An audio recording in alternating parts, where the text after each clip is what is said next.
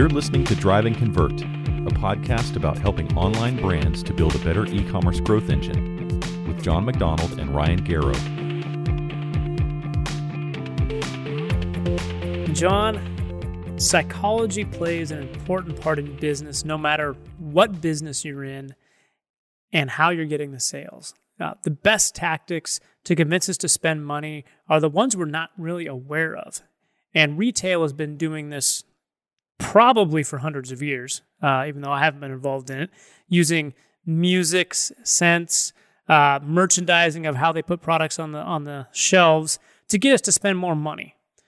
And all of that research and data is out there for the taking, but I would venture a guess that most of the public is unaware of actually what's happening in those retail environments to convince us to spend money. When it comes to e-commerce, though, and the way our economy is moving to transacting online, I'm finding a lot of these quote-unquote psychology tactics are much more in your face, or at least I'm more aware of them, and maybe it's because I'm spending too much time in front of my computer talking to e-commerce business owners and looking at e-commerce sites. But I see it all the time, and a lot of times it just bugs me.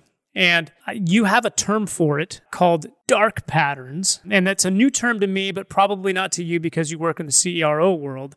But you recently mentioned it on LinkedIn, and I wanted to learn more about it because it fascinates me, the intricacies of psychology, because studying sales my whole life and now having a retail store with my wife, it's just always there. And I think most of them I see online are garbage. Some plugins on Shopify sites that maybe should never have been put on in the first place. But I want to learn about dark patterns, and I want to learn from one of the best in the world, which would be you. Awesome. It sounds evil, but I just want to know more. How do we use our powers for good? I'm looking forward to it. John, why don't you just take a moment and give me a high level of what do you mean when you say dark patterns when it comes to e-commerce and e-commerce sites? So when I talk about dark patterns, what I'm talking about is similar to if you think about hacking in the way that there's white hat and black hat. Right? And black hat hacking is when you're doing something intentionally for a negative outcome. It might be a benefit to somebody, like it's going to be a benefit to the hacker, but you're hurting somebody in that process, or you're creating a problem in that process.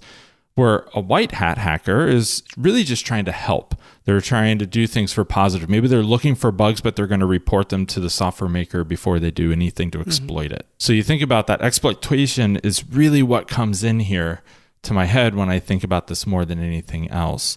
So, what we're talking about here today is really when an e-commerce store makes something difficult because they want to influence the outcome that they're trying to do. So whether that's something through psychology, you talked about in a retail environment, the type of music they play in the background that calms people down, or how they price, where they make things, $2.99 instead of $3, right? You start thinking about all these psychology tricks that come at play. Well, in e-commerce, there's all those psychology tricks. Plus, there are ways to actually increase barriers intentionally on a website so that the consumer can't take the action that they're trying to take. Instead, you've made it more difficult. Some examples of this really easy one, an email pops up when you come to the site, says sign up for our email list, and there's no way to close it. So the only way you can get back to what you were trying to do is to give them your email address. Or I like to call this negative intent shaming. So where the button in that pop-up says something like, no, I don't like discounts, or I don't like saving money, right? There's all these types of dark patterns, and it can go even more really sinister, and you make it just impossible to unsubscribe without calling. Right. So for years, and it may still be this way, but Skype was an amazing case study of this, where they would claim massive retention rates, but their user rate was super low and usage. And the only reason they had retention rates that were so impressive is because the only way to actually cancel and delete your Skype account was to call a phone number in the US. So if you were an international user where Skype was way more prevalent than in the States, you had to call international, talk to somebody in English only, and say, I need to cancel my Skype account. Please delete it from your servers. Like, why won't you just do that with a click of a button? So this is a good example of a dark pattern where the brand really valued retention, so they made it near impossible, right up maybe to that legal limit. And one of the things you saw on LinkedIn was I had posted to an article done that it had ran in what's called The Hustle, which is a great entrepreneur email. If you're not signed up for it, free email, it comes out every morning, just around entrepreneurship and the tech industry and whatnot. And they were saying that there's new legislation coming in that is all about making these dark patterns illegal, and that most things need to be self-service and it shouldn't be a challenge. So that's really where I was going with this, was not only is this just bad to do and lead to a horrible brand image in the long term, but it's also going to become illegal fairly soon. And I hope it's sooner than later. I have my doubts that it would happen anytime in the near future, but I hope it's sooner than later. So could you also bundle in to that broad, I guess, I would probably try to broaden dark patterns a little bit and say, it also includes what people think is helping from a psychological perspective, but it's actually just stupid. Yeah. Like one of my, I guess, least favorite ones, the ones I noticed the most is there's a plugin on a lot of sites that says, oh, little Jimmy just bought, the pink t-shirt, and oh, look over here, Susie just bought this vase, and oh, people are buying all over on this site. And I can go to some sites, and I've seen maybe the analytics behind the scenes and maybe some of my audit, and I know for a fact there's no way that 5 people just bought something in the 30 seconds I was on their site. That's exactly it. Fake social proof is a great example of this, right? So it's, having a random number of people are viewing this product right now, having X number of people who just bought this product from wherever in the world. And consumers always distrust that now because it's been abused, right? But it's a dark pattern because what are they trying to do? They're trying to influence your psychology around social proof and having fear of missing out. And, you want what everyone else wants. And, oh, well, if so-and-so just bought that product, then it's probably legit and I should buy it too. And we see this more and more. A really good example as well, and we're getting through a lot of good examples. I mean, I could go on for days for examples, but another great example is a fake countdown timer, right? They're introducing scarcity, but it's false scarcity. What I mean by that is sign up within the next 5 minutes and we'll give you something. Or, we've talked about this in other shows. We did a discounting episode not so long ago, and you were talking about how your wife just leaves products in the cart, abandons the cart, waits 24 hours, and knows there's a discount email coming. You know that clock is no good. Okay, it reminds me of the old TV commercials. Call within the next 5 minutes, and you get this free bonus. They have no idea when that commercial is going to run. Down to the minute. They don't know. And if you think about it, especially when you see these on news stations, right? News stations have somewhat of a cadence for ad timing, but it's never down to the second or down to the minute. So there's no way you could start a clock and say in 5 minutes, right? I guarantee you if you called them in a week, they'd give you that same price. And it's the exact same thing happening here, where there's a whole bunch of these dark patterns that are playing on people's psychology or making it really complicated for them to actually take an action they want to do in order to benefit the brand. So what we're not talking about, though, is actually having your inventory show on the site saying, I actually only have 3 of these left. Because Amazon, I see doing that. And based on some of my experience with Amazon on my brands, I fairly trust that at this point. Right. It might change, but that's not what we're talking about as far as scarcity. No. Okay. It's the manipulation of faking scarcity or faking a countdown timer. Yes, exactly. Okay. Now, if you're just always going to say that there's only 3 of these left, in order to, have scarcity when none exists, then that's a dark pattern. But if you're actually trying to help the consumer get the product they want and know that, hey, if you don't buy it now, you're going to have to wait for the next batch to come in, and that could be 6 weeks or whatever, right? Then I would put that under the white hat. Right? You're really trying to help people, and you're giving them more information to make a decision. And that's why this is such an interesting topic. How do you prove what's dark and what's not, right? If you look at a brand, you mentioned, well, I've had experiences with Amazon, and I trust that based on my experiences there. But if you just saw that on some random new e-com site that you've never been to before, how do you trust that for sure? How do you know for sure that that's the reality? I personally would have trouble with that, just knowing as much as I do about e-com. Yeah, you've been burned before, right? Or there was a great Twitter thread a few weeks back. It was, what is one thing about industry that you work in that the general public doesn't know? And this falls under it for e-commerce that I saw somebody posted, well, I run an e-commerce brand and we tell people our products are selling out when they're not. I was like, okay, well, there you go. That's a dark pattern, right? Yeah, happens often. You're listening to Drive and Convert, a podcast focused on e-commerce growth. Your hosts are John McDonald, founder of The Good, a conversion rate optimization agency that works with e-commerce brands to help convert more of their visitors into buyers, and Ryan Garrow of Logical Position, a digital marketing agency offering pay-per-click management, search engine optimization, and website design services to brands of all sizes. If you find this podcast helpful, please help us out by leaving a review on Apple Podcasts and sharing it with a friend or colleague. Thank you. Obviously, we don't like them, and I would believe they're hurting brands to a degree. But I bet you probably have some data about how do some of these products that you've seen actually do opposite of what this business owner probably intended for it to do. This countdown timer, or hey, everybody's buying this all over the world, you need to buy now. Right. Do you see it actually hurting the conversion rate? Well, I will tell you this. First of all, does it work for the initial conversion? Sometimes. Okay. Perhaps, right? It might.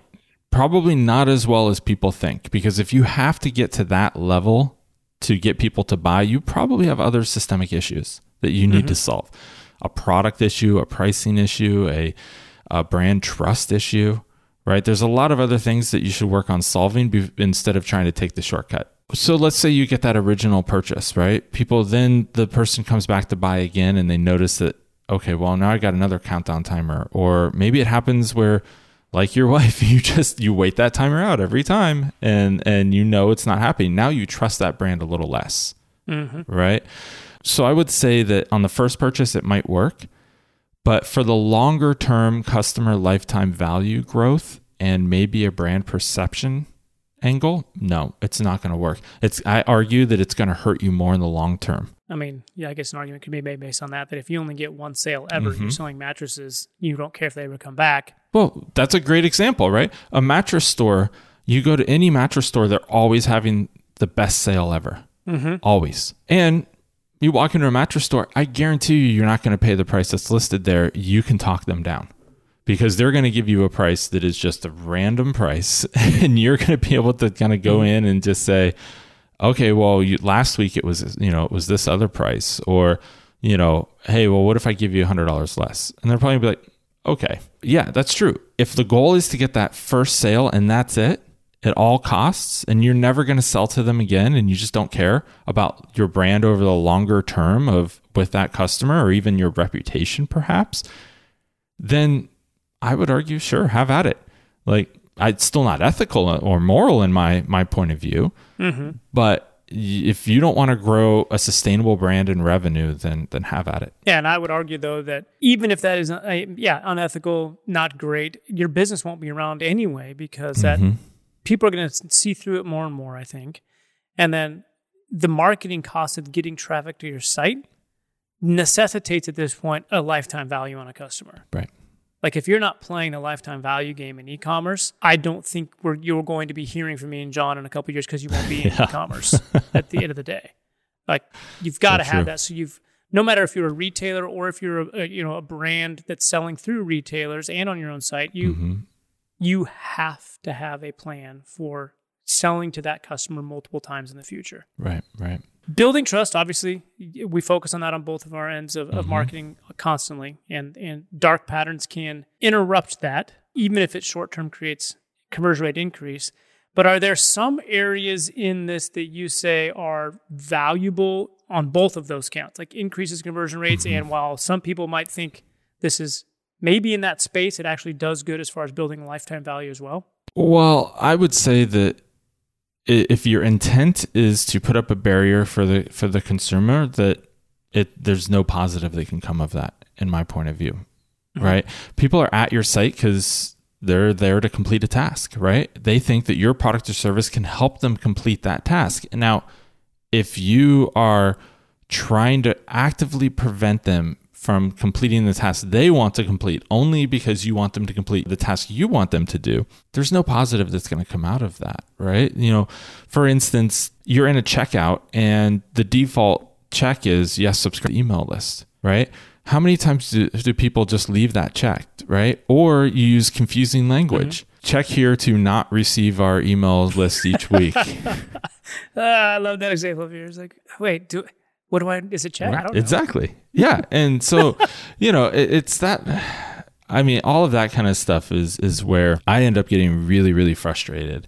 And when I see that stuff often, quite honestly, I choose not to work with that brand. I just say we're not a good fit because our mission to remove all of these bad online experiences is not going to be further along by working with them because they don't really want to help the consumer, right? Maybe it's a mistake if there's one of them, or maybe they got some bad advice at some point. If it's just one thing that's happening, or they're using an app that makes it easy too easy to do that, like one of those purchase apps you were talking about that come up out of the corner and tell you that somebody purchased recently, but that didn't. But I would say, at that point, there's really not anything I can do to change the ethics of that company. And that's, I think, what this really comes down to.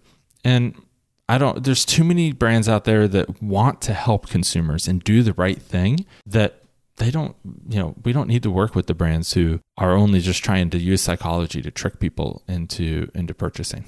Yeah.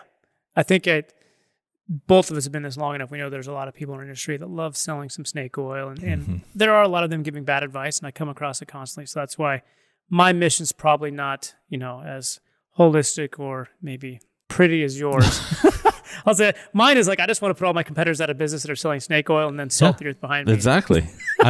Save e-com brands from stupid advice. Yeah. Hey, that's a good moral lesson in that though, right? Like, just making it happen. Right. And I think the reality is you guys have won at Logical Position and you've gotten as big as you have because of the way you treat people and handle these accounts, right? You would never be serving 6,000 clients if you tried all these tricks, because people would, there would be a handful of people out there who would be okay with it, but the vast majority of brands are good. And I wholeheartedly believe that. But unfortunately, what do they say, that one bad apple spoils the whole bunch? Is that the phrase? Yeah, at least it does on my farm. Yeah, I can't claim to have I've been apple picking once when I was a kid, maybe, but I can't claim to have much farm experience. So, I just as in most things in business, like as long as you filter through some type of lens that says, is this something I would be comfortable with my mom getting or being presented with? Like, hey, if I'm lying that somebody's checking out and there's an app for that, why on earth would it make sense for me to put it on there if I know that, hey, this might convince my mom to buy something she doesn't need? And be a good human at the end of the day. Yeah. If you do that as a business owner with an e-com site, you're not going to be putting these things on there to do this. And hopefully we're going to help you put your competitors out of business that are trying to do those things. Well, I think that's a great lens to put this through, the mom test. Right? Be thinking about this. If you are doing something that you wouldn't want done to your mom, then don't do it. Right? And I think that's a really good way to look at this. If it would trick your mom into doing something that she really didn't want to do, then just get rid of it. And I think that's, would you want your mom automatically opting into this privacy statement? Or would you want your mom to automatically get these emails and she'd be frustrated if she just wanted to purchase a product and all of a sudden was getting marketing emails every day? Or if she got tricked into doing an upsell on a product because it was default added to the cart, the highest, most expensive shipping option was chosen when there were way cheaper options. There's a lot of things like that happen all the time. And the problem is it's really something that would frustrate most people, but I think I see it more than often than probably the casual online shopper. But I also feel an obligation to resolve those problems when I see them as much as possible. Yeah, and if you do conversion rate optimization, right? You don't need them. Right. And that's the crazy thing. You don't need gimmicks Yes. if you've got a solid business, good products, and you've worked with John, or if you're not quite to John's level, you're doing just good things at the end of the day. And I think the example of shipping is a phenomenal one that I didn't even think about until you said it, that as a business owner, you're like, hey, shipping, we make margin on this shipping or not this shipping, and we have free shipping here or not, but you're going to just check this one because it just makes sense maybe from a business perspective where we need more margin here because we're giving it up here. But at the end of the day, if you just do what is right that you would want done to you, you've got that potential for customer lifetime value. Right. Yeah. And that's where your profit can come from. Yeah, I really like your approach of if it wouldn't do it to your mom, don't do it on your set. I think that's great. I wholeheartedly believe in that, and I think all of these things would fall under that, right? Would you really want to, do fake scarcity, and make your mom believe there's only one item left when there's not, Or tell your mom she's an idiot that she doesn't want to save money. Right. I know my mom wants to save money, believe me. I'm not going to call her an idiot for not Exactly. saving money. I mean, it's just like, she doesn't want your emails. That's why she's clicking no. But Yep. yeah, well, I think this has been a great conversation though. Yeah, me too. So is there anything anybody needs to know that we haven't touched on when it comes to dark patterns or things you can or might do to your site, even by accident, that you just want to be aware of? Yeah, I would think the first thing you should do when you add any app from the Shopify App Store or any of those is give it a good look. Don't just use it because you see a competitor using it. Ugh. Don't just assume they have positive intent here. Go install it and then really dig in, do some user testing on it, get understanding from consumers. Is it really being helpful for them, or is it causing another barrier in their road to conversion?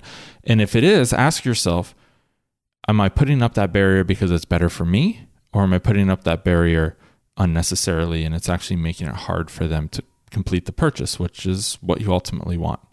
And so I have yet to hear an example that fits into both of those. It's either black or white, right? It's either white hat or black hat, and there's really nothing in between that I can find. And if somebody listening to this has a great example of that, please let me know. I would love to have some good examples of that. Put it on LinkedIn. Share it with John so we can all see it. Tag Ryan and I. Well, thanks, John. I appreciate you giving me an education and anybody else listening for that, because it's very helpful. Awesome. Thanks, Ryan. Appreciate the conversation. Thank you. Thanks for listening to Drive and Convert with John McDonald and Ryan Garrow. To keep up to date with new episodes, you can subscribe at driveandconvert.com.